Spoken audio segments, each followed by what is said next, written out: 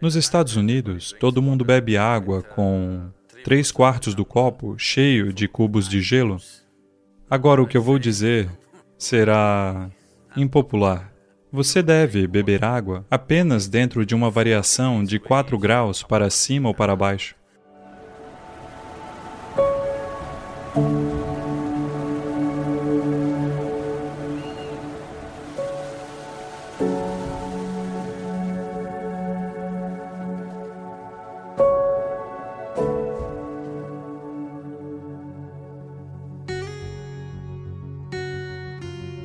Na América, todo mundo bebe água com 3/4 do copo cheio de cubos de gelo.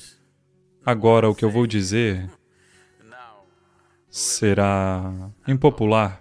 Quando, na cultura yogi, se você é um yogi, se você está no caminho da transformação interior, você quer transformar seu sistema em uma outra dimensão de possibilidade, então você bebe água apenas quando ela está dentro de uma variação de 4 graus para cima ou para baixo. Ou seja, sua temperatura normal do corpo está em torno de 36 graus centígrados, de modo que você pode beber até 40 ou 32 graus. Esta é a melhor maneira de consumi-la. Se você é um estudante, isso significa que você quer absorver conhecimento. Você não está procurando por transformação, só está interessado em absorver conhecimento. Então você deve beber dentro de 8 graus de variação, o que significa beber até 44 e 28 graus. Se você é um chefe de família que não está interessado em nenhuma transformação ou aprendizado, você só quer administrar sua esposa, filhos e marido, é tudo o que você quer, então você pode beber até 12 graus de variação para ambos os lados. Mais do que isso, não é considerado propício para ninguém. Então, isso é uma coisa impopular para se dizer, mas é importante que o que você consuma esteja próximo da temperatura do corpo. Não muito longe disso, porque isso vai perturbar a maneira como a água se comporta dentro do sistema. Ao consumir água ou qualquer substância que está muito longe da temperatura do corpo, eu sei que os amantes de sorvete vão gritar comigo. Eu estou apenas te dizendo as condições ideais. Quantos de vocês querem viver na faixa ideal? Ou querem estar conscientes disso sempre que possível? Estar lá é uma coisa boa a se fazer. Se você não sente sede, se você não beber água, nada vai acontecer, você vai ficar bem. É só na América que você vai morrer se não beber água.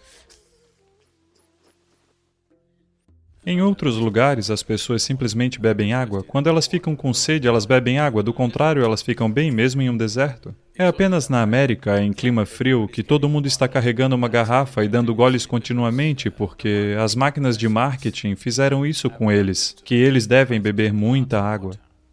O consumo excessivo de água, especialmente se for feito em pequenos goles, o corpo absorve. Quando isso acontece, os níveis de sódio, que são muito delicadamente balanceados, caem.